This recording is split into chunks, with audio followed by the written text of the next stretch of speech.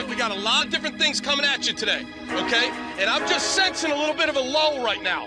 That. We don't got time for that, all right? Let's go. Crank it. Crank it, Glenn Cross. Woo! Ladies and gentlemen, can I please have your attention? I've just been handed an urgent and horrifying news story. And I need all of you to stop what you're doing and listen. You're listening to Rock Chalk Sports Talk with Derek Johnson and Nick Springer on FM 1017 and 1320 KLWN. Depend on it. Hey, what's happening? Welcome into another edition of Rock Chalk Sports Talk with Nick Springer. I'm Derek Johnson. Hey. And we have plenty to talk about today. KU takes on K-State. So no more reminiscing about the weekend. KU plays K-State? Yeah, tonight. I didn't know that. Crap. Well, pregame 5:30 right here on KLWN. So that's now I know. You can listen. Thank you. Tip off 7 o'clock. Forget trying to, watch it on ESPN Plus. Listen right here on KLWN and our sister station 105.9 KISS. We're going to be joined by Matt Tate of the Lawrence Journal World at 3:40. We're going to be joined by Kevin Flaherty of 24/7 Sports at 4:40. We got Bill Self audio, Ernest Uday audio, and we're out a little early today for that pregame coverage. So Kansas looking for revenge on Kansas State. Yep. I guess technically the What? 3-game Big 12 losing streak, like the 3-game losing streak is still intact if you just look at it from conference games, which... Why you got to be a Debbie Downer like that? Well, hold on. I was going to turn that into a positive. Okay. Everybody kept saying heading into the Kentucky game, well, Bill Self's never lost 4 consecutive games at Kansas. He's never lost 4 consecutive conference games at Kansas either. That would history make sense. Is on your side. Okay, sure. Now, this is obviously a rematch of the game that got that losing streak started exactly 2 weeks ago. It's weird that this is that you're playing this game so quickly after you played them before. I mean, think about this. Like, this game is the game that will put Kansas immediately halfway through the Big 12 season because there's 18 games. This will get them to 9. That means you won't have played, I guess, Texas. They haven't played Texas yet. So they'll have played Kansas State twice before they even play Texas once. Same deal with Iowa State. They're going to play Iowa State after this game. Yeah. Before they even play Texas. That's so weird. Yeah, the scheduling is a bit wonky. And also, like, from the Big 12 perspective, you would think that you'd want, like, games like this, rivalry games, you'd want it to be like a late February, end of the schedule type game. Like, I understand there are 2 things you want at the end of the season. A, you want to hopefully schedule games where it's going to matter in terms of the conference title race, right? So, like, for instance, Kansas' final game of the season in conference play is against Texas. Hypothetically, that's a game that you would want because it could have conference title implications that late in the season. But right below that, you'd want rivalries, I would think, right? Exciting games, fun games. Instead, we're playing it at the end of January. Yeah. I'm guessing this just goes back to the thought that maybe in the preseason they were like, oh, K-State's going to be bad. Really bad. It ended up being good, so this is what you kind of end up with. But yeah, we saw the first go-around between the 2 teams. Kansas State won 83-82 in overtime in Manhattan. It was a tough place to play, and it was a weird game. So Kansas State gets up 26-17. It was even more than that, I think. Yeah, they got up 16, 17? 33-19, I believe. Okay, so 14 points, 33-19? Yep. And then Kansas kind of battled back. They had it to a 5-point deficit at halftime, and it could have been less. Keontae Johnson hit like a shot at the end of the first half. And then they battled in front, and it kind of went back and forth down the stretch. As many remember, 3 players for KU fouled out. Grady Dick fouls out. KJ Adams fouls out. Kevin McCullough fouls out without scoring a point. Bad. At the end of games, you're throwing out lineups of like Jalen Wilson, Joe Yesufu, Bobby Pettiford, DeJuan Harris, and then one of Zach Clements or Zuby Ejiofor. Not ideal, and not something we see too often. And Kansas had I forget if it was 1 or 2 point lead. Jalen Wilson hits the 3. Bill Self was calling for a timeout, well before he ended up getting the ball and shooting the 3. It's given to him. 3 doesn't count. They can't execute at the end of that. They don't execute at the end of regulation. They almost give up a steal and score at the end. Zuby does a good job stopping it, and then they go to overtime, and Keontae Johnson hits the alley-oop jam, and KU can't execute down the stretch. They don't get a shot off. Jalen was fantastic, 38 points. DeJuan actually had 11 assists, but more turnovers than you're used to. Went 1 of 7 from the floor. Grady couldn't hit a 3. We mentioned the KJ and Kevin McCullough fouling out. Kevin went 0 for 2 from the floor with 2 turnovers. He had 0 points, and you got 8 total bench points despite the fact that the bench played 39 minutes, like a good amount of time. So there were many things to take away from the game. I'll go back here. Like, what do you view from the first game that you view is real? What do you view is probably going to repeat itself headed into tonight? Keontae Johnson being the focal point for K-State. He had 24 points. Yeah, and Kansas either we saw them switch everything early and it didn't really work, and then they kind of stopped switching. And I think also you have to factor in McCullough's health. I know Bill Self said he's practicing, seems fine, and he's going to be available, but that is something to keep an eye on, right? Is McCullough just going to be locked up on Keontae Johnson all game? Are they going to switch it? I would assume that he's going to be the focal point. He's continued to be even after the KU game. I mean, he's the leading scorer. So that to me is something that's going to be consistent. And honestly, I thought it was interesting when you said that. Is there really a lot to take away from that first K-State game? I mean, you had three starters foul out, and it was a weird game, as you said. Like, is there a lot to really take away from that? Well, that was going to be my next question. Like, what do you not carry over from last game? Like, and I think there's a long list. Yeah. There's a long list. Yeah. So like you said, the 3 players fouling out. Like, of course, 1 player for KU could foul out, and, that happens all the time. But for 3, let alone 3 starters, like, that just doesn't happen. So I don't expect that to happen. I expect Jalen Wilson to be great. I don't know if I expect 38 points again. That would be a high bar to set. I do expect DeJuan Harris to not go 1 of 7. I expect Grady Dick to go better than 1 of 8 from 3. Yeah. I don't know. I probably You figure KJ is going to have a bigger impact. He just from got out of his more slump. minutes. Yeah, he was got out of great his in that slump. first game. Yeah, he got out of his slump against Kentucky. I expect Kevin to score more than 0 points. And Ernest Uday is kind of the wild card. Yes. He didn't play. He didn't play in the Correct. first game. I think that was the game that he had, and we didn't know this till like a week after, he had his wisdom teeth out for and didn't play. Based on what we saw against Kentucky, and now that Zuby's kind of injured, Bill Self already said we expect him to be the first big off the bench. Like, floor's open for Ernest, and I expect him to play well off the bench. I do. Yeah. And kind of going back to what you said earlier about this being the halfway game for KU in conference play, this game, to me, is going to set the tone for the rest of the season for both these teams.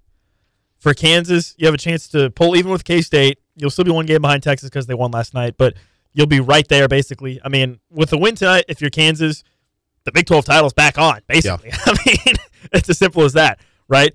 And for K-State, you have a chance to sweep KU, beat them at home. Almost, I mean, again, not you don't bury them in the conference, but you really knock them down a peg, certainly. And then you're in that position of being right there with Texas and really vaulting yourselves into serious title contender conversation, right? So this game for both teams, I think, is going to have long-lasting effects, either positively or negatively, depending on the outcome, over this next month or two, basically the rest of the season. Yeah, it's not a must-win. We went over some of the scenarios. Like, KU it's not was a down, must-win, but it's a... You really set yourself up poorly if you don't. It's a must-win from the standpoint of you don't want to get swept by K-State. Yeah. But you're right. I mean, you set yourself back if you don't win in conference play. You're not out of it, but I think more than basically anything, kind of are, because K-State would be up 2 games on you, and they would have swept you. Yeah, more than anything, if you lose this game, to me, it's more just about you couldn't recapture the energy you brought from Kentucky. You couldn't build off that. You couldn't establish more momentum to possibly go on a streak here. That would be the bigger worry to me. Kansas went 6 of 29 from 3 in that first game. That's 21%. Kansas State went 7 of 17, 41%. Desi Sills, who is not a good three-point shooter, went 2 for 3. He went... Oh, by the way, Desi Sills has done almost nothing since then. Yeah, and the 2 threes he made, like one was like a step back, well contested. The other one was like a 30-footer, a step back, well contested. So I don't expect that to continue. Now, I do think Kansas State's going to get more from Marquise Noel. I'm not expecting him to go 0 for 4 from 3 and only have 4 points. So that's something you got to be worried about. David Ngesson was out for that game. I don't know what his status is for this one, but that could be something to work out. Also, Ismail Massoud, he went 2 for 2 from 3 in that game. He is like not missing right now. So he's started to get an even bigger role with the team since kind of that game, or maybe it's just because the shots have really been falling here. But like in Big 12 only games, Masood is shooting 4 of 14 on twos. That's 29%. He's shooting 16 of 28. That's 57%, which is first among Big 12 players. Oh. So, he's a knockdown shooter. But when you look at Desi Sills, in the 3 games since Kansas for Desi Sills, he is 2 of 13 from the floor. He hasn't hit a 3. He has not hit a single 3 in these last 3 games after the Kansas game with 5 points. Yeah. So I don't know what I don't know what you expect from him in this game, but I don't know. No, you expect it to come down to earth. So I guess going through all that, there were a few things I said. Like I said, I think Marquise Noel scores more points than 4 points. There are a few things that you can point to and be like, well, Kansas State should do that better. But there were so many things that Kansas should do better in this game, with the 3-point shooting, with just players not fouling out, with just having maybe a better bench big this go around with Ernest Uday, with just being at home this time around as opposed to on the road. And all that led to a barely 1-point loss on the road. And so you look at the spread right now, it's hovering around 7-8 points. Like Ken Palm has it as a 7-point game. I saw Shot Quality had it as like a double-digit point game for Kansas. So, to me, this is a game where you're gonna be fired up. But I guess, for Kansas, like, if you just play your game and you play within yourself and you keep it simple, you should be able to win this game. Yeah. And now in a 1-game sample, like, who's to say that a lot of those things don't happen again? Like, what if Kansas does have another bad 3-point shooting game? Then, stuff happens. But on paper, Kansas is a better team than Kansas State. Go out and prove it tonight. Go out and prove it in Allen Fieldhouse. Yeah, absolutely. I think the one thing that might concern you, which I talked about, is the McCullough situation. Mm-hmm. How limited could he potentially be with his status with rolling his ankle? Right. I mean, like I said, it sounds like he's fine, but is he at that elite level of defense that we've seen from him, or is he maybe not quite there in terms of moving laterally, with his ankle or whatever? Right. So that, I think, is something to keep an eye on early. Is what is his level and how well is he holding up against Keontae Johnson? Because, again, you figure Johnson's going to be the main guy for K-State. How about this? Would you consider a box-and-1 defense against Keontae Johnson? I don't think so, because I'd still be worried about Marquise Noel. But triangle and 2. You go triangle and 2. You put DeJuan on Marquise Noel. You put, Kevin McCullough if he's out there. Otherwise, it's Jalen Wilson, I guess, at that point, on Keontae Johnson. And then you kind of stretch around. But I guess you have to be careful with that, because if Masood's hitting threes. Yeah, if he's hitting threes, or if Desi Sills is hitting shots again, then that's going to really annoy me if Desi Sills hits more shots. Yeah. I mean, that would really annoy me. I'm just saying that. I'll just be annoyed. Well, I'm probably going to be annoyed anyways by something. That is the KU way, that a guy that's not shooting well comes in and just makes everything. So you never totally know there. A 24% 3-point shooter. Yeah. But I do think they did learn a little bit of, in that first matchup, not switching as much. Yeah, in the second half, it was a lot better, I would say. And honestly, Jalen did a great job defensively on Keontae Johnson. So even if McCullough maybe doesn't look like he's fully healthy and it's negatively affecting him, Jalen, I think, is a serviceable replacement. Now, at that point, you're probably looking at bringing Joe or Bobby off the bench, which maybe doesn't give you a ton of confidence. But it's not like McCullough was giving Kansas a ton of offense before, so you just lose that defense a little bit. But I don't know. I still feel like Joe. I don't know. I'm still stuck on the Bill Self propaganda machine with Joe. I feel like he's going to have a big impact sooner rather than later. I would think so. I was a little hesitant after the Kentucky game, where you saw him have that one shot that he just kind of hesitated on right after he had the confidence booster from Bill Self. That was tough. Not totally ideal, but he did have. It's funny because the bar for what we consider a good game from the KU bench this year has been set a lot lower than in years past. 5 points, 3 rebounds, and an assist for Joe in the first K-State game. It's like, that's good bench contribution for this team. That's not bad. Right? Yeah. But also it was in 22 minutes, which was hefty play. So he might be the guy. I think ideally in this game, like, you're getting some sort of contribution from him or MJ Rice. Going back to the Kevin McCullough health thing, if Kevin has to play a handful less minutes per game. But I do remember. Yeah, exactly. Like when I say concerns about Kevin's health, in my mind, that means like he might play 26 minutes instead of like 33. I will say, though, do you remember this? It was earlier in the season. This was back in November or December, sorry. Kevin McCullough had the groin injury against Tennessee, and then he missed I think Texas Southern was the next game. And his first game back was it Indiana or Missouri? No, it was Seton Hall. It was Seton Hall. So he came back for the Seton Hall game. And I remember us having this same conversation about like, well, if he's coming back playing off an injury, maybe he plays, but the minutes are limited. You know how many minutes he played in the Seton Hall game? How many? 35. Oh. Okay. So. Well, then maybe we don't need to be that worried. No. If you can play, you play, basically. Oh, 100%. With Bill Self. No, 100%. Okay, KU wins if what? I think KU wins if they don't overcomplicate things and just play their game and keep it simple. To me, if I'm K-State, my strategy here is to try to muddy up this game and, kind of similarly to how they won in Manhattan. Muddy it up, cause fouls, get KU sort of off kilter. For Kansas, I think it's just play simple, keep it simple, don't overcomplicate things, play your game, run the high pick and roll with DeJuan and KJ, get Jalen going, let Grady have his chances to hit a couple threes, and you should be pretty comfortable, right? To me, that's the key for Kansas. It's just you don't need to overcomplicate things. Don't get sucked into the rivalry. Don't get sucked into all that stuff. Like, you're the better team. Keep it simple. Play your game. And if you do those things, I think you should be able to win.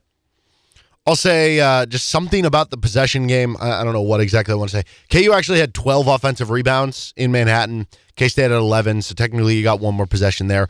Both teams had around the same amount of turnovers, so it wasn't like a huge difference there. But it was one of KU's, at the time, it tied for KU's worst turnover games. They've since had one worse than that with 17 turnovers. But in that game, it tied for the most with 15 of them.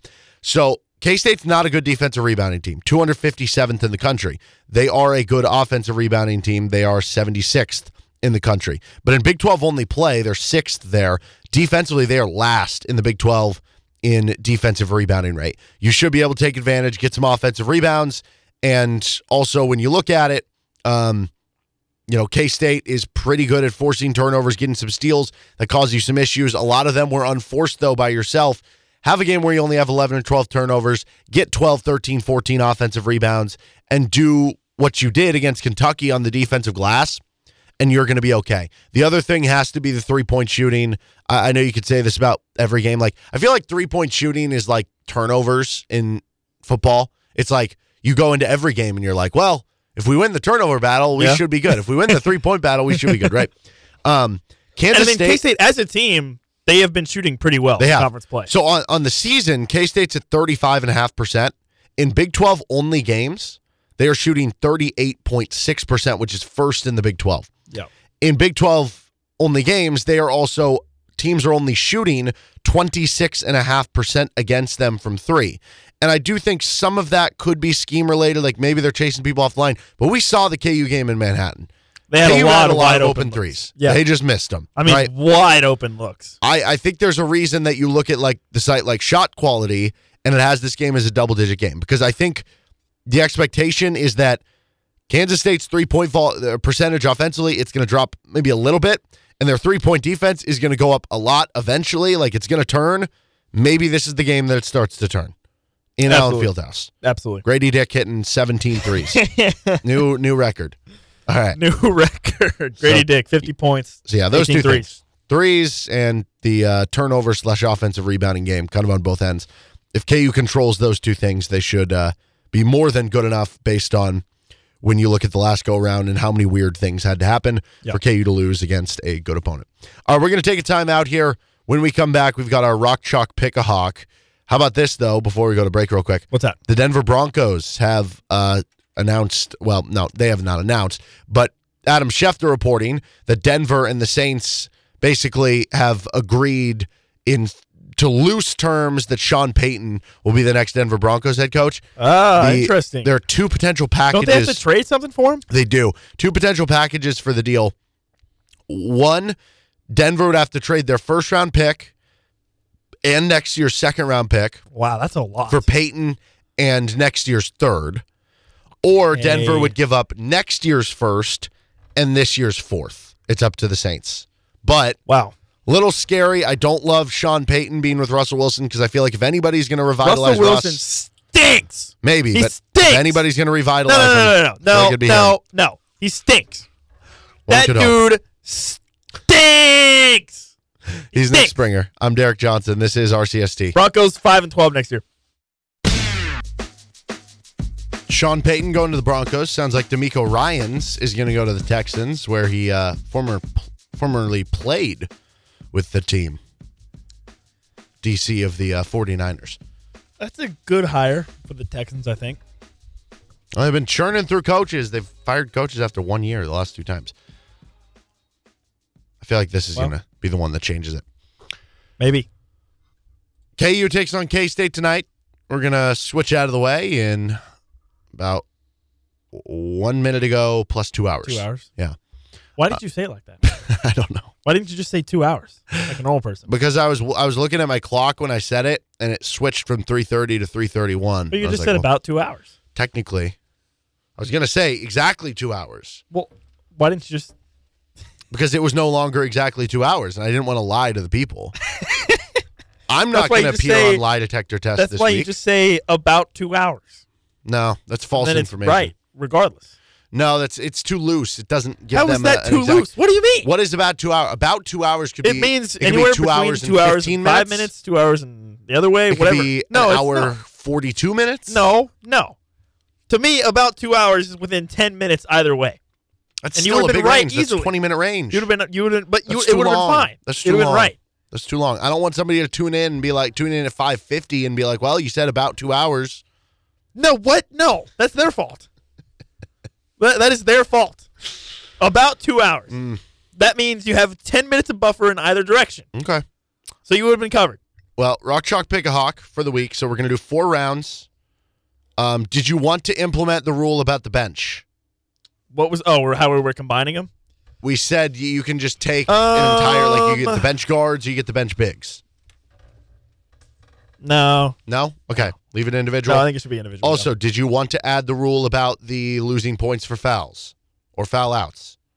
Yes. Okay. I think we should have that rule. So -1 for fouls? -1 for fouls. Okay.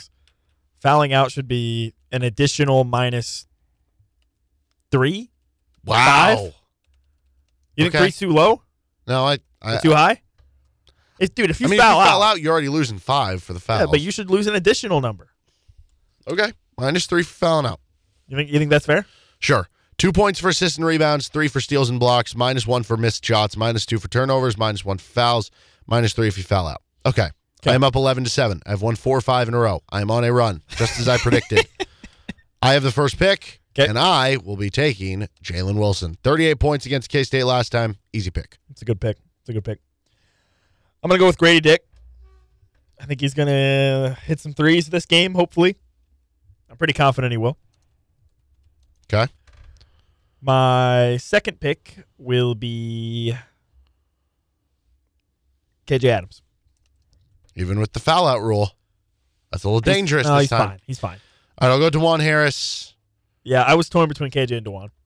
Yeah, it's just with Kevin, it's coming off the rolled ankle, which is one thing to play the game Like, it's basically the like, day of, but if KJ gets 16 points on 7 of 10 shooting with like 4 rebounds, that's basically equivalent to DeJuan having 8 assists with 4 points. But again, now if he fouls out, that's loss of 8 points. He's not going to foul out. He did last matchup. He did. I am making a bold proclamation. Okay. He's not going to foul out. So I could go Kevin McCullough. I feel like that's the obvious one to go with, but again, I'm worried about the ankle. I'll just go with Kevin anyway. Kevin McCullough. Okay. I'm going to take Keontae Johnson from Okay. K-State. And with my last pick, I will take Ernest. I think that's the right call. Now I have Ernest and KJ, so even if KJ struggles or gets in foul trouble, I have Ernest who can come in and get those points. I think this is the most meaningful game that Ernest could have this season because he had a meaningful game against Kentucky. Back it up. We're getting to that point in the year where it's put up or shut up. Stack good games on good games. Exactly. Do it now. Yeah. So that means I got to go with the K-State player as part of that rule. Marquise Noel is the obvious one, so that's what we'll go with. You could pick Masood. I could take. I don't know. Tomlin. Yeah, that'd be true. Naquan Tomlin would be a good one. He had a nice game last time. Yeah. I was going to say I could take Desi Sills and just assume he's going to go off again. You never know. I hope he doesn't. That would make me really, really sad and also really annoyed and angry. He's Nick Springer. I'm Derek Johnson. Matt Tate, Lawrence Journal World, KUSports.com. Joins us next.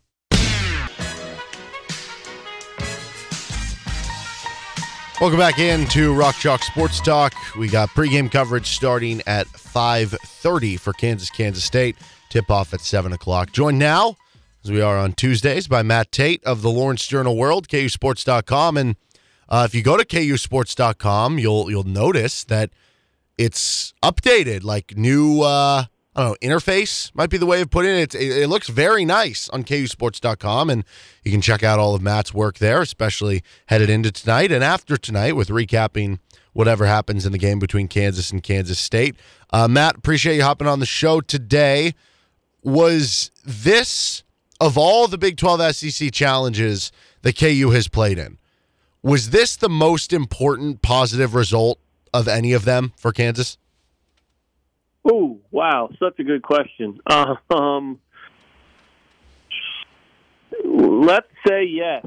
I think you wouldn't have asked it if it wasn't, right? You're well ahead of the game usually, but I think so, man. The only one that I can honestly remember that was in any way bigger than this didn't necessarily have to do with like the schedule and the timing and the need of the victory in terms of like getting back on track and confidence and all those things. It was the one in Lexington at Kentucky when they were just freaking loaded, and so was Kansas. I mean, Bam Adebayo was there, De'Aaron Fox, Malik Monk, and then of course you had Frank and Devontae and Josh Jackson. I mean, Svi probably didn't play much in that game, and he became one of the greatest shooters in KU history.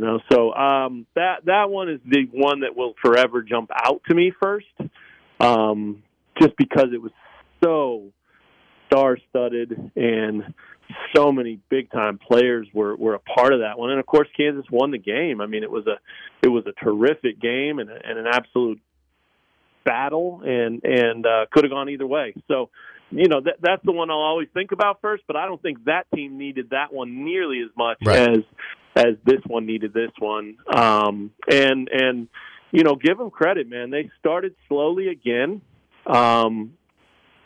Kentucky's probably kicking themselves pretty hard because had they built a 10 or 12 or 13-point lead in that first 5 or 6 minutes when Kansas kind of came out slow again, it's entirely possible the game would have gone a different way. But KU hung in there, as they've done in a lot of games this season. Jalen Wilson was the guy that led that, and a couple of quick buckets after the 4-0 deficit. Again, we've talked about this, that 4-0 is nothing, right? But when you've started slowly 3-4 games in a row, even 4-0 seems more like 10-0 at that point. So the back-to-back buckets that Jalen got to tie the game and to just kind of settle them down, they were enormous. They're not going to be any baskets that anybody remembers, really, but they were big shots. And then, of course, DeJuan hit a couple of big shots, and then they settled down from there and really controlled the rest of the game and played really, really well. So, they needed it. They got it, and I think it'll be really interesting to see what that means tonight and what it means Saturday and what it means next week and all of that, because as much as going to Kentucky was not a break in any way, especially because Kentucky came into that game hot. It was a break in the sense that you weren't going to hurt yourself any, no matter what happened. You could lose by 100, and you'd still be in the same spot in the Big 12 race. So I think that allowed them to, free their minds a little bit, and that led to better play, and they looked looser and crisper, and then that led to a win. So we'll see how much that carries over to tonight. Obviously a huge, huge game. So if that was a break of any kind, it was short-lived, short and sweet, and it's over now because you got to be locked in. And you can't lose this game tonight. I mean, if you want to win the Big 12, I think you have to win this game. You could lose this game and still go to the Final Four. That's not crazy to think, but if you want to win the Big 12, I don't think you can give up ground by losing tonight. So that in itself makes tonight a huge game.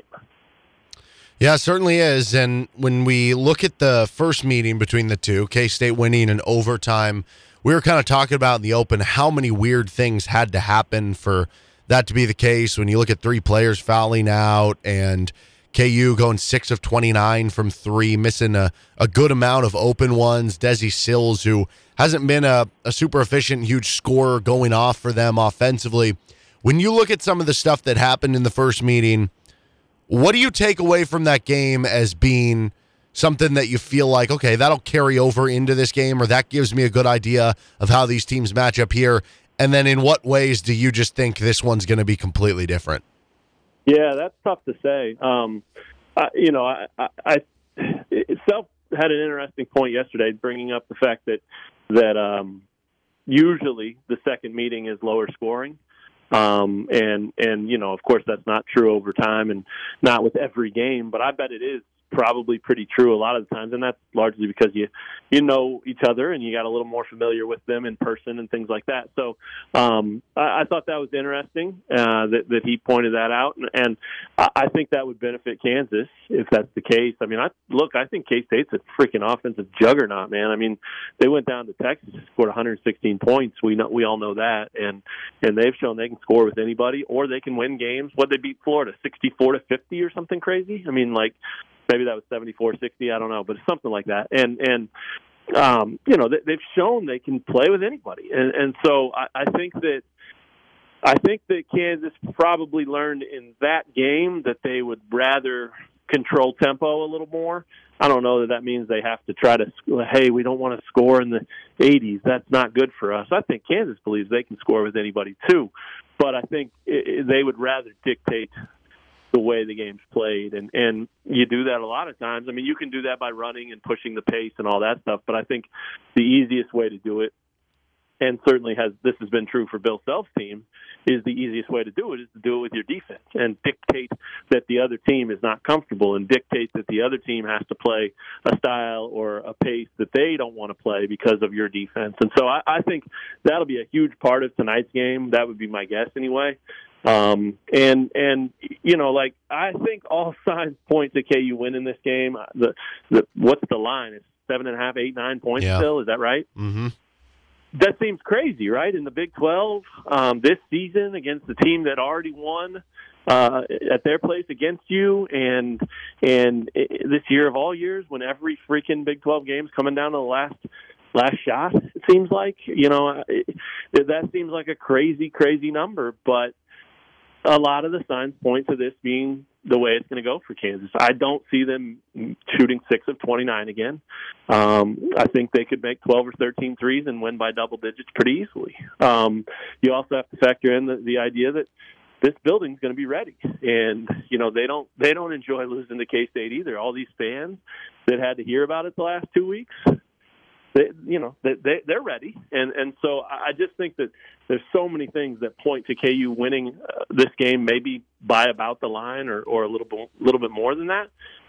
But even if that's how you think, if you don't view this as a game that K-State can win, I think you're crazy, because they will not care about any of that stuff. This team is a representation of their head coach, and he believes anything's possible, and he's Mr. Positivity, and that's worked out really well for them so far this year. So they're going to show up tonight more than maybe any K-State team ever, believing that not only can they win, they're going to walk in here and believe they should win. And to me, that's what makes this one so much fun, because we've seen plenty of games where the KU K-State atmosphere is off the charts at Allen Fieldhouse, and sometimes that was because of the talent and matchup. Sometimes that was just because these fans love this rivalry. But I don't know that we'll ever see anything in this rivalry quite like we'll see tonight. I think it's going to be crazy, and I think this KU team's going to feed off of that. So you're saying, though, back to what you said at the start, you're not expecting this game to be like it was last year in Allen Fieldhouse, 102-83?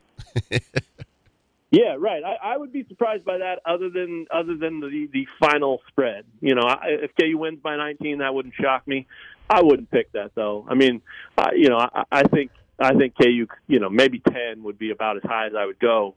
And even a 10-point win, you know, what's that? You're winning every 10-minute period by 2.5 points. You know, that's not a blowout. Double digits isn't necessarily a blowout. But I think Kansas is going to be ready. The main thing too, like I said a minute ago, they looked like themselves again against Kentucky. Once they settled in, they played ball and they looked confident and comfortable, and they had a little swagger, and that's what we saw out of the team that went 15-16-1, and then they ran into that roadblock, and it was a very hard stretch for them, and it was hard mentally, it was hard on the court, it was hard in a bunch of different ways, but they seemed to maybe find their way back again, and I don't think there's any reason they won't show up feeling that vibe from the jump tonight.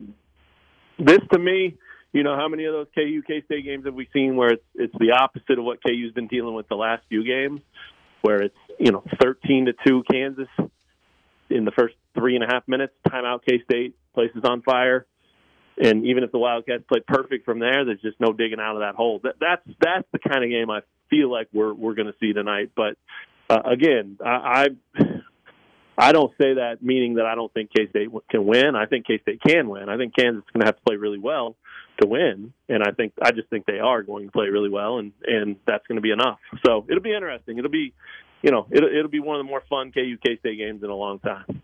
How significant do you think the injuries to Zuby and Kevin McCullough are? And an extension of that, I guess, how much do you expect Kevin to maybe be limited tonight, or do you expect him to be limited at all? How do you see that playing out?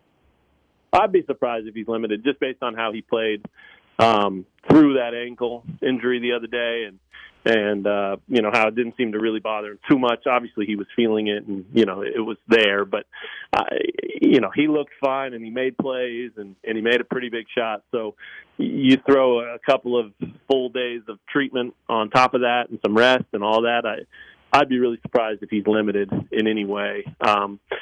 Self hadn't really had a chance to see him much. Obviously, they played Saturday, traveled home, had Sunday off, and then they practiced yesterday. But you know, based on everything he had heard and how the treatment had gone, he said yesterday, as I'm sure you guys pointed out, that, you know, he was responding to the treatment well and all that stuff. So I don't think he's a concern at all, especially because adrenaline factors in too. And, you know, he'll be ready after playing a pretty poor game over there in Manhattan. So, and Zuby, you know, that's it's weird because, I mean, I don't know if you guys saw it, but being there at the game, you know, none of us saw it happen. It was just he checked out of the game with 2 fouls, and next thing you knew, he wasn't on the bench, and the next thing you knew, we were getting word that he was out for the rest of the game and had a boot on and all that. So it was a weird injury. It kind of reminded me of being 44 years old, and maybe you take that last step off the stairs, and you don't feel it at the time, but you take 2 or 3 steps more, and then you realize, oh, that hurt my foot,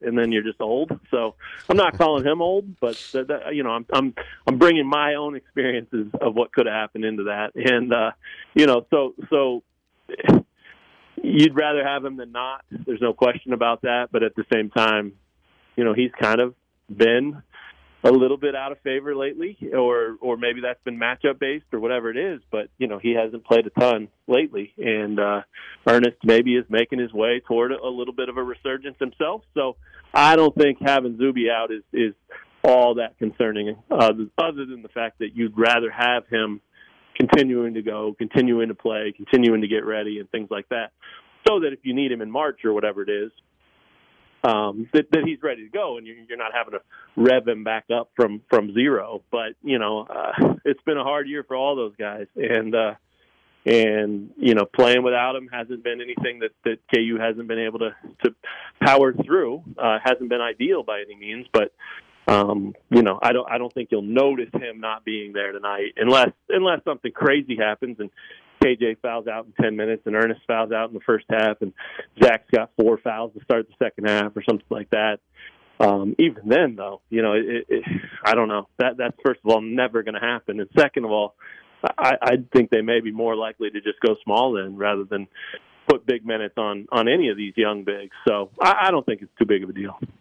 KU football schedule just came out earlier today, as did all of the Big 12 scheduling, and for the first time in a while, I actually found myself interested in it, because normally it's just like, well, we already know who they're playing. I don't really, like talk to me in August when we know, like, oh, okay, this is what we need to focus on this week. But this year was actually interesting because you didn't know who they were going to play.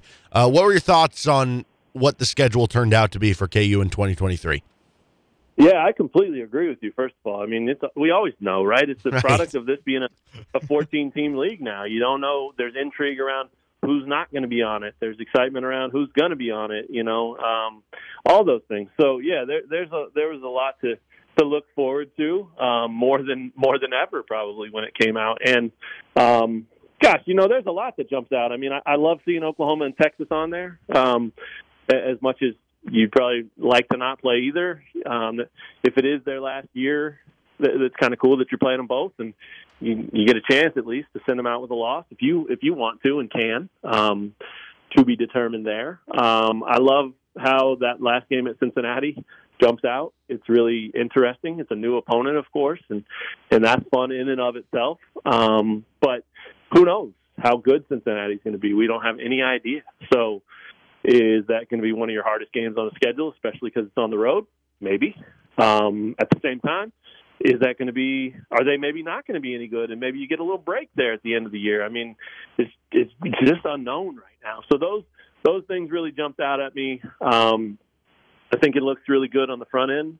I don't know that they should feel like they're just going to roll to 4-0 or anything crazy like that, but I think those are 4 games that they should expect they can compete in, and you can't ask for more than that. So what is it, Missouri State, Illinois at home, both of those, and then you go to Nevada and BYU at home? I mean, that's 4 pretty good games to start a season. That may look slightly easier than last year's first 4 games did, and you did just fine in those games, So each year's different. You can't necessarily say, well, this is how last year went, so this is how this next year is going to go.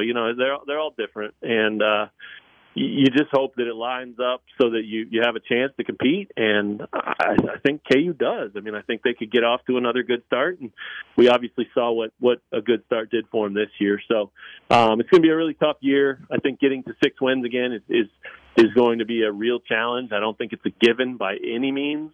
And I think there's probably a lot of people out there that maybe think it is. I think there's, well, we got to 6 now, so let's just do the next step, and I just don't think that's a given. I mean, I think that it was a really good year, and they got 6 wins, and they earned them, and they deserved to feel great about this past season every step of the way, and like they did. But, man, it's hard to stay good, and especially when you've been a program like this that's struggled for so long. I don't know. I'll just say I'm really interested to see what that Vegas number will be when it comes out, because I could see it being 6, 6.5. I could see it being 4.5. It's just hard to say, but the schedule looks manageable. There's a lot to like about it. It's cool to see 3 of those 4 newcomers, and it's really cool that it's those 3 because you just played Houston this year. So really fun, really, really exciting schedule release. They always try to hype those up no matter what, right? And then, like you said, this one actually matched and lived up to the hype because it was exciting to see it. Yep, that's for sure. Well, Matt, I appreciate you coming on as always this week, and I guess we'll talk to you next week. Certainly there will be plenty to talk about next week when we're through the K-State, the Iowa State games. I forget if the Texas game next week is on Monday or Tuesday, but appreciate the time. You can check out all Matt's work, LJ World, and at KUSports.com. Have a good rest of your week, man. Yeah, appreciate it, and thanks for the shout out on the on the new site. It turned out really good. The feedback's been great so far. It's a much better site, secure, works better, all that stuff. So check it out if you guys haven't, and anybody listening, check it out. Also, if you are listening and you were a KUSports.com app user, the old app is dead for now. We're talking about what we're going to do there. We may create a new one. We may just say sayonara to the apps and let people roll with the mobile site, because this whole redesign was designed with the mobile in mind. So it works really well. So if you were an app user, you can just hit your browser up, www.kusports.com. Check it out that way, and then save it to your home screen on your phone, and it'll treat you just like an app, all the same. So we've got a few calls on that, so I had to do a little shameless plug there to borrow your airwaves to help some people out in case they're troubled by that, because a lot of people have called and said, "Is it my phone? Is it just me?" And no, it's not just you. It's part of the regular transition that we're dealing with here. So, but overall, really good stuff for the future, and it looks great. So thanks for mentioning it, and we'll have all kinds of coverage there tonight of a pretty big Kansas basketball game. Check it all out, KUSports.com and in the LJ World. Thanks again to Matt. This is Rock Chalk Sports Talk. 1 hour down, 2 to go. We got some KU player audio from before the Kansas State game. We'll get to Kevin Flaherty at 4:40. This is RCST. We're going to chat with Kevin Flaherty coming up in 15 minutes from right now. Talk a little Big 12 KU basketball with Kevin. Maybe a little KU football talk in regards to the schedule coming out today, which we get to right now here on RCST. So the 2023 schedules have been released for all the different Big 12 schools. That is the case for Kansas as well. They have 7 home games. Took them long enough. Jeez. Yeah, it was supposed what are we to be doing? a few weeks ago, wasn't it? It's supposed to be like December. That's okay. Better late than never, I guess. I mean, is it really that big of a deal that something that doesn't start until the last day of August? But that it's it came out at the end of exciting, man. January It's is supposed to- exciting. It's, there's intrigue. But are you less excited now than you would have been if it came out 2 weeks ago? I don't know. I'm equally as excited. Okay, that's my point. That's my point. But they have 7 home games, so I That's guess huge. Yeah. that's fun for like if you're a season ticket holder, you get extra tickets, extra games to go to, and it's as we were just talking about with Matt, it's a lot more fun this year and moving forward in the Big 12 where you have a schedule for the schedule releases that you don't entirely know who you're going to play. Yeah, that's true. Like in the previous edition of the Big 12, 9 where you have 10 conference games, games, 9 of the teams. you already know who you're playing. You're playing all 9. And it's not exciting to be like, man, I'm really excited to see who they play on October 14th as opposed to November 7th. Like, I really hope, you're only basically looking like, okay, that's interesting. I'll reference that and I see who we're playing. I'll see when the bye week is. Now it's more fun to know who because you just don't know which schools that you were going to end up playing. And it'll still be the case even when Texas and Oklahoma leave because there will be 12 schools, so 11 teams you could play against for 9 games. Yeah. So it'll still be kind of that way, just you'll miss less teams. But here is the schedule. Drum roll, please.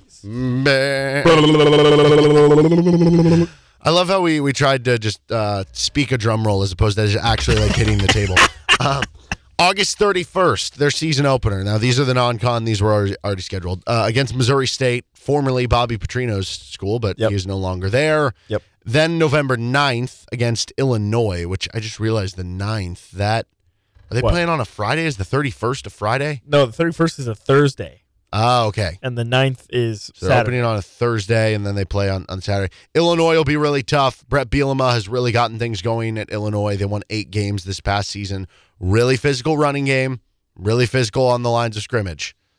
They did lose quite a That'll be bit, though, problematic. and Tommy DeVito got his waiver rejected, so I don't know who their quarterback is going to be. Yeah, we'll see. But that should be that's the type of game that'll probably be like whoever's favored will be favored by like 3 or less. Yeah. Nevada on the road on September 16th. Nevada was horrible this past year. Nevada stinks. That's a fun one. If you want to take a trip, you can go up to Tahoe for the weekend. Reno's only like a 30, 45-minute drive away from Tahoe. Then it gets into conference play, and this is where the real schedule release happens. September 23rd, BYU at home. Nice. So I didn't look at BYU's schedule, but that is KU's first Big 12 game of the season. I would assume that's BYU's first Big 12 game of ever. Yeah, ever. Exactly. So that should be a good game. BYU is a good school. They're making the transition up. They're a physical team. Honestly, I don't love the fact that you get them in your first Big 12 game because here's the thing. For the schools that are coming into the Big 12 that were not previously at this level, Okay. and BYU is a little less than the AAC schools because they were playing a bunch of Power 5 teams. The biggest knock against those schools is that if they're in the Power 5 conferences is the depth. It's that they can beat any team. You know, like you would always hear this with like the Boise States. When Boise State was really good with like Chris Peterson and stuff, they could beat any team on any given day. But if they were actually in one of those conferences, The problem is that over the course of time, they didn't have as much depth, and they would lose maybe a couple games that they weren't supposed to. But because you're playing BYU so early in the season, that knock doesn't get really tested yet. So that Hey, guess who BYU plays before Kansas? who's that? Arkansas. Okay, so maybe they beat them up a little. I don't know. But it is interesting. You get one of the new Big 12 schools, and you can get them here in Lawrence. But yeah, Kansas is BYU's first ever Big 12 game. Then September 30th, early season game, you're at Texas. So maybe that's the point in the season when they have just switched from Quinn Ewers to Arch Manning, and you're getting him in his first start of his career. I don't know. Then you get another of the newcomers, UCF, on October 7th. I know some people were hoping it was at UCF so they could go visit like Disney World. But it sounds like you would be playing. I don't know how they're going to do this. I don't know if they're going to be like, hey, next year, if you played somebody at home, you're going to play them on the road. I don't know if that'll work that way. But you do get UCF at home. I've never They're a good been team. to any Disney World, any Disneyland, ever. Anything. What about a Universal Studios? Nothing. Never been to any of that Do you stuff. want to, or you just don't care? I would go. I mean, I don't feel like my childhood was in some way tainted because I didn't go or anything like that. I don't know. No, I feel fine. I feel like I turned out fine as a human being. But would I go? Sure, yeah, why not? Okay. Yeah, why not? Yeah. October 14th, after that, you're at Oklahoma State. They'll be looking for a bit of revenge after this past season. Then you have the bye week, and that's always one thing you look straight to whenever you're looking at any schedule. Like, when is the bye week? Well, I think that's a good time for it. If you remember, Lance Leipold this past season talked about how he prefers the bye week to be middle or towards the late of the season. So I don't know how much of a say you get in that, but I think you get some, like, you can probably like veto something, but you can't like if they're like, what do you want to do the bye week here? And you're like, that's the 1 week I don't want to do. And then they ask again, you probably can't like veto it again. I don't know if that's the process how it works. They also though said, like, even though they preferred it later in the season, they felt like it was maybe a week or two too late. And this next year, I think it'll be about a week earlier than it was this past season. So probably right where they wanted it. Yeah, this probably is right where they wanted it. It's after 7 games, then you're in the home stretch for the final 5. So you get Oklahoma at home, then you're at Iowa State on November 4th, then you're back home November 11th against Texas Tech, and that starts 2 huge home games because both these games you feel like are going to be kind of winnable, but also you get the November 18th game against Kansas State. Felt like you made strides, felt like you closed the gap a little bit with Kansas State. That's going to be senior day. That's your final home game, November 18th. And then you finish out the season. You're on the road against Cincinnati. So you play 3 of the 4 new Big 12 teams. Go to Cincinnati. You can get some Skyline chili. Maybe it'll work out. Maybe the Chiefs will be playing at the Bengals that same weekend that next year when that schedule comes out. Shouldn't the Bengals be coming to the Chiefs? I guess maybe not. I don't know. It's weird. They don't ever actually balance it out. No, they don't. The Chiefs have gone to Houston to play the Texans it's every single year. Yeah, it's like 9 times they've hosted them in the regular season, like twice. It's something crazy. So overall thoughts on the schedule? I think you feel pretty good about it. I mean, so the teams you don't play are TCU, Baylor, Houston, and West Virginia. West Virginia. So you can look at it one of 2 ways. Like the good news is like KU always struggles against Baylor. Don't have to play Baylor. Yes, that's a positive. Huge positive. TCU was a college football playoff team. You figure they're probably not going to be as good, but that's a game where you probably weren't going to be favored if you're Kansas. Yeah, I'll be honest. I could see TCU, but TCU because they could lose fall so much. Yeah, they could be like a 6 them being or like 7 a 7-6 team. You know what I mean? Yeah. But in theory, yes, they played for the title last year. Probably a good thing you avoid. Yeah, so you dodge them. So that's like a positive, okay. And then sort of from the negative standpoint, I guess, you lose 2 games that you won last year. Yeah. You beat West Virginia at West Virginia. And West Virginia... It would have been nice to have them come back home. Yeah, and West Virginia is probably not going to be any better or maybe even worse. They kept the same coach. Yeah, and then you look at Houston, a team that, again, you beat last season on the road. Maybe it would have been nice to have them come to your place. But at the same time, with the Houston one, it's like kind of what Matt alluded to. You already played Houston, so it's like it's exciting to see that you get to play the other newcomers to the conference versus a team that you had literally just played the season before. Yeah. But so there is definitely some negatives to that. Is you two teams that you beat last season that you would probably feel pretty comfortable beating again this season, not on your schedule. And you have to play Oklahoma and Texas. But kind of also what Matt said, with Oklahoma and Texas, it is kind of nice to be like, oh, he gets to play them in the last season in the conference. But there's definitely some positives and negatives. Overall, I think it works out pretty well for Kansas. You get 7 home games, and you get UCF and BYU at home. You feel pretty good about those probably. Texas Tech at home, a game that you should feel pretty good about, probably. So, I mean, I think it balances out pretty well for Kansas. I don't think you can have too many complaints about how it shaked out. Well, there's no back-to-back road trips. I think that's good. You like where the bye week is at. That's good. I am a little disappointed you didn't get one of West Virginia or Houston, because I thought Houston was the team that, I don't know. I think all of BYU, UCF, Cincinnati, and Houston are going to be like solid teams, but none of them are going to win the conference. Yeah. But I kind of viewed Houston as the fourth among those four. Maybe it's just because we saw Kansas go into Houston and beat them pretty handedly last year. And then I viewed West Virginia and Iowa State as kind of the bottom two in the Big 12. So it would have been nice if you got West Virginia. Yeah. It's like you don't get to play West Virginia, but also you dodge Baylor, a team that beats you every single year no matter what. So it is kind of a trade-off, I guess, if you view it that way. But, yeah, if you would have been able to take away one of the Texas or OU games and added in one of West Virginia or Houston, I think I would have loved the schedule. Well, not love it. It's still a hard schedule. But as of now, I'm not. Because here's the problem that I run into when I just look at this. Okay. The Missouri State, Illinois, at Nevada, you're probably 2-1 or 3-0 after that. Then it's like with BYU, Texas, UC. I don't know. I'm worried that if the defense doesn't improve with as hard of a schedule as this is, what's the record going to be? You could be 4-2 through the first 6. Maybe. You could also be 2-4. Maybe. Yeah. You should be able to. Truth probably lies somewhere Here's what in between. 3-3. You should be able to beat Illinois at home, and you should be able to win one of BYU or UCF at home. So I think that gets you to 4-2. The way I view it, Illinois and BYU, that's a split. You lose to Texas, and then so I guess, what you're saying is 13-0, Big 12 champs, CFP. Well, there's the path to it. He's Nick Springer. I'm Derek Johnson. Kevin Flaherty, 24/7 Sports, joins us next. Welcome back in. This is Rock Chalk Sports Talk. Less than an hour from right now, we're going to scoot over to pregame coverage, Kansas State, with the Jayhawk Radio Network coverage taking over. Tip-off 7 o'clock. Joined now by Kevin Flaherty of 24/7 Sports. And I want to get to some KU K-State tonight, but kind of moving around the entirety of the Big 12. We had the Big 12 SEC Challenge over the weekend. Kansas won the challenge 7-3.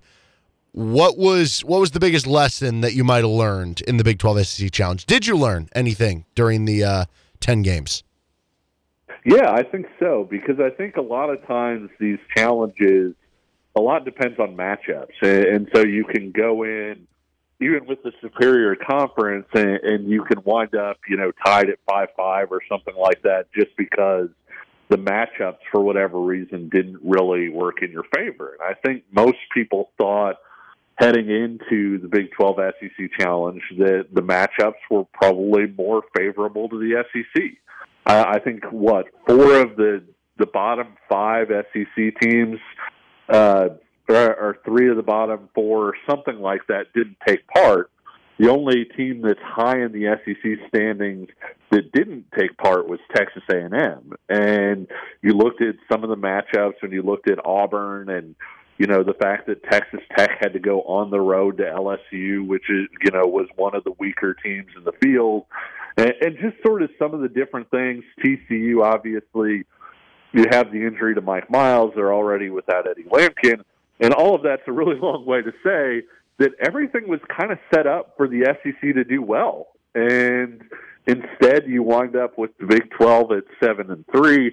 You wind up with the Big 12 being able to say, hey, if TCU didn't have all those injuries in a game that went to overtime against Mississippi State, that the Big 12 easily could have been 8-2, and so I think a lot of times there's danger in drawing conclusions, but in this case, it almost felt like going in, the SEC was going to overperform its reputation, and instead the Big 12 was absolutely dominant. Was there a result from the challenge that surprised you the most, do you think? I think when you looked at West Virginia Auburn, I think that Auburn is a team that has some issues. It was a team that I really struggled to rank them before the season, because you looked at them losing, Jabari Smith and Walker Kessler. They brought in, a 5-star player in the post, and then they brought in Johnny Broome as well.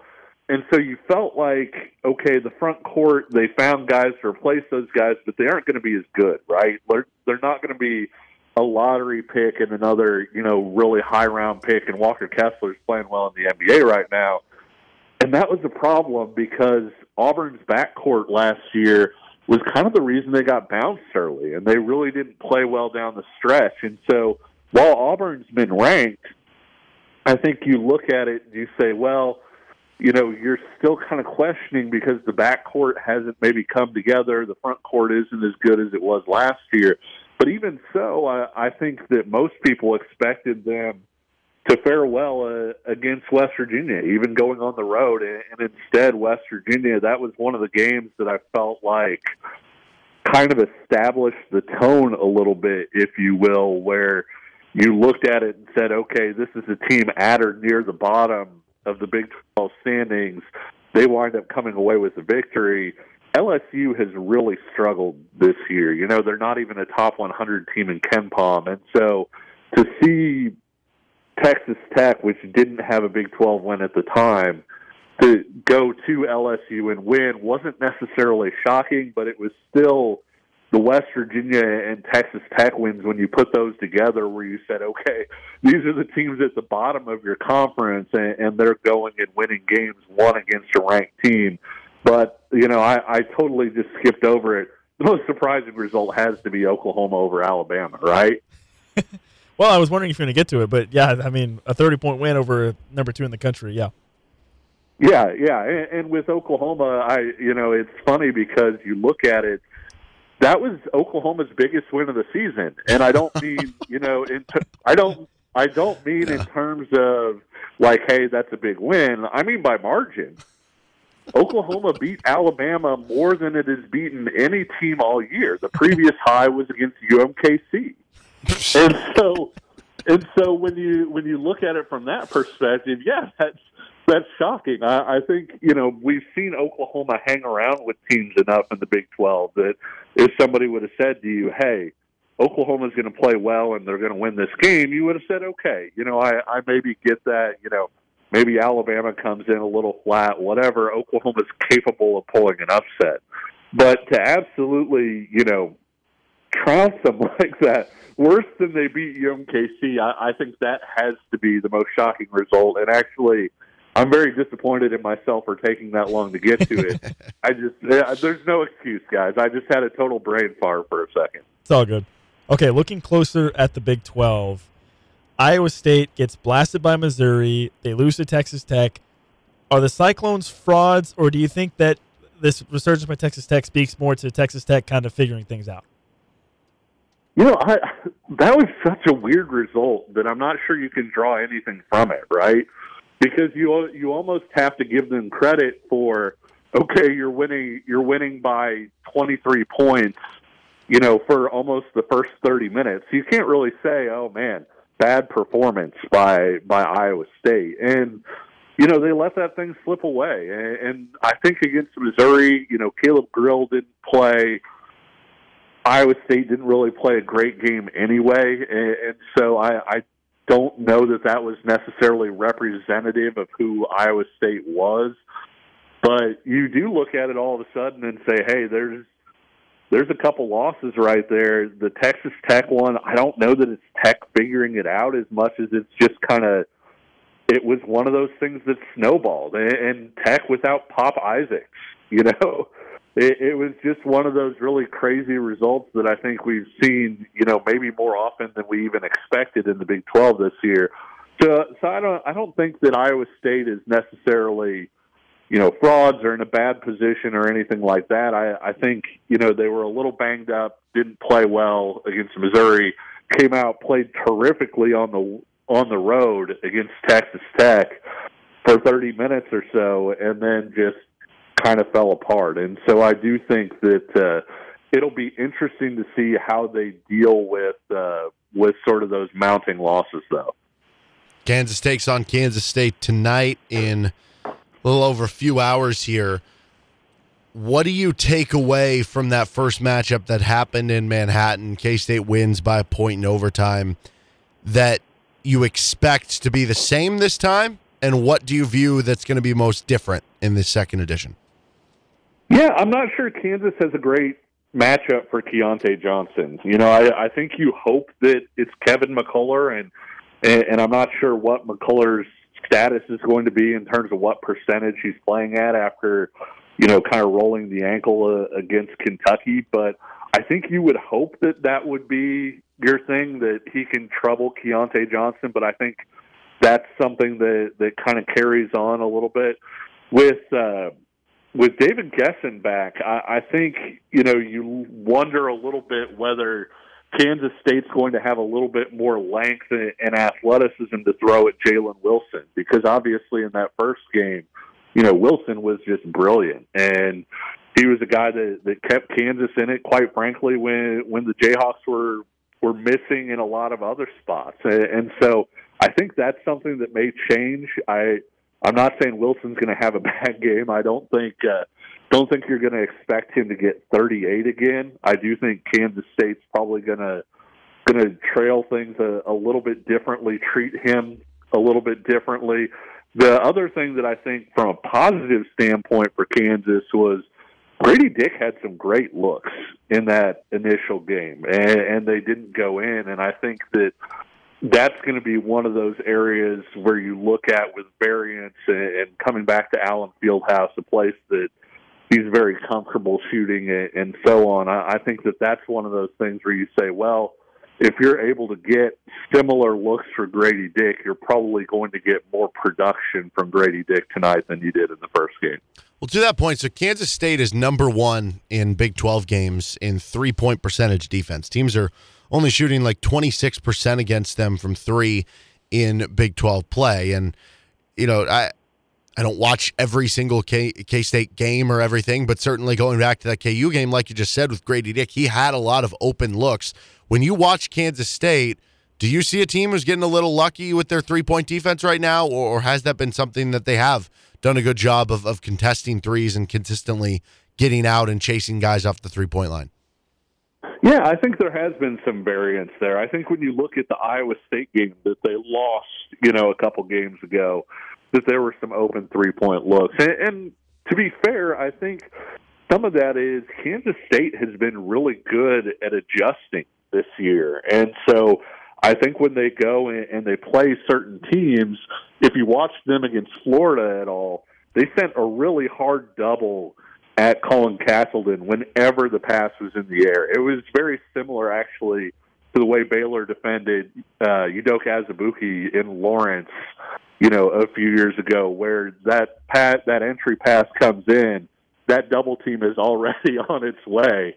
And so in a game like that, you would expect to give up a few more open three-point looks because your focus is elsewhere. And so I think that it could be similar against Kansas tonight, given that, you know, watching what Kansas does that makes it effective. I think, yes, Kansas shoots well at times, but you're probably more afraid of the pick-and-roll game, right? You're more afraid that Kansas is going to get Jalen Wilson on his right hand going downhill. You're more afraid that KJ Adams is going to roll to the basket and have chances at high percentage looks there. And so I think when you're focused on those things, you're going to give up some open looks from the outside. Kansas moves the ball well.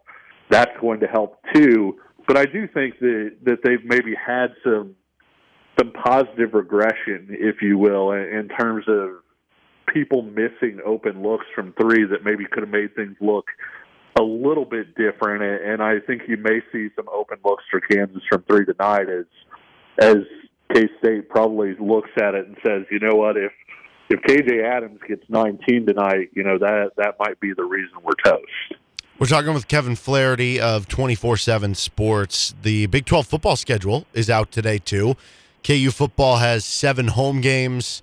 They miss TCU, Baylor, West Virginia, and Houston. What are your thoughts on the KU football schedule? Is it maybe tougher than you'd expect, easier than you'd expect, about right in the middle? I guess the Goldilocks schedule in that way. What do you think about their schedule?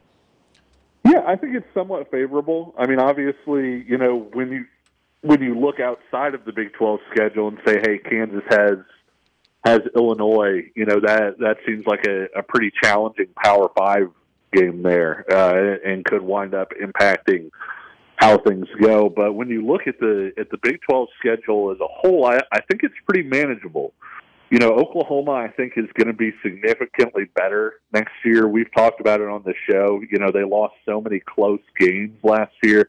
They lost every close game. They didn't win a single one. And so usually you see some bounce back on that. They're coming to Lawrence. Kansas goes to Texas. And obviously, that game kind of got out of hand last year. I expect Texas to be pretty good this year. But other than that, you look around, I think, kind of selfishly and just based on history and what I've seen, I would have liked to see Kansas avoid BYU because I think BYU is kind of an awkward matchup a little bit because a lot of times you have, if you're playing guys out there who are 20 years old, they're going up against guys who are 24 years old. And, I think a lot of times BYU is able to punch above its weight in certain situations because of that. But you would have maybe liked to see Houston. I know Houston brought a lot of transfers in this year and a chance to kind of try, you hate to say fix, because didn't Houston win 8 games last year after everything? But in an effort to get better, they brought in a lot of guys. But overall, you didn't have, I felt like Iowa State maybe had the biggest murderer's row schedule of the Big 12. Kansas didn't have that. And if the Jayhawks can improve with so many returning players, 10 starters coming back on offense, I think this is a schedule that sets up for Kansas to go to another bowl game. And then depending on some of those coin flip games, maybe Kansas does see a couple game or so improvement from where they were at last year. What's, I think, the most interesting part to me is the new teams that are coming over with the 4 ones, and Kansas is going to be playing 3 of them, so they'll be up close and personal for a lot of them. And when you look at some of the schools in recent memory that have made the jump up from, being a non-Power 5 conference to going into one of them, like you look at Utah when they went to the Pac-12, or looking at TCU when they moved up to the Big 12.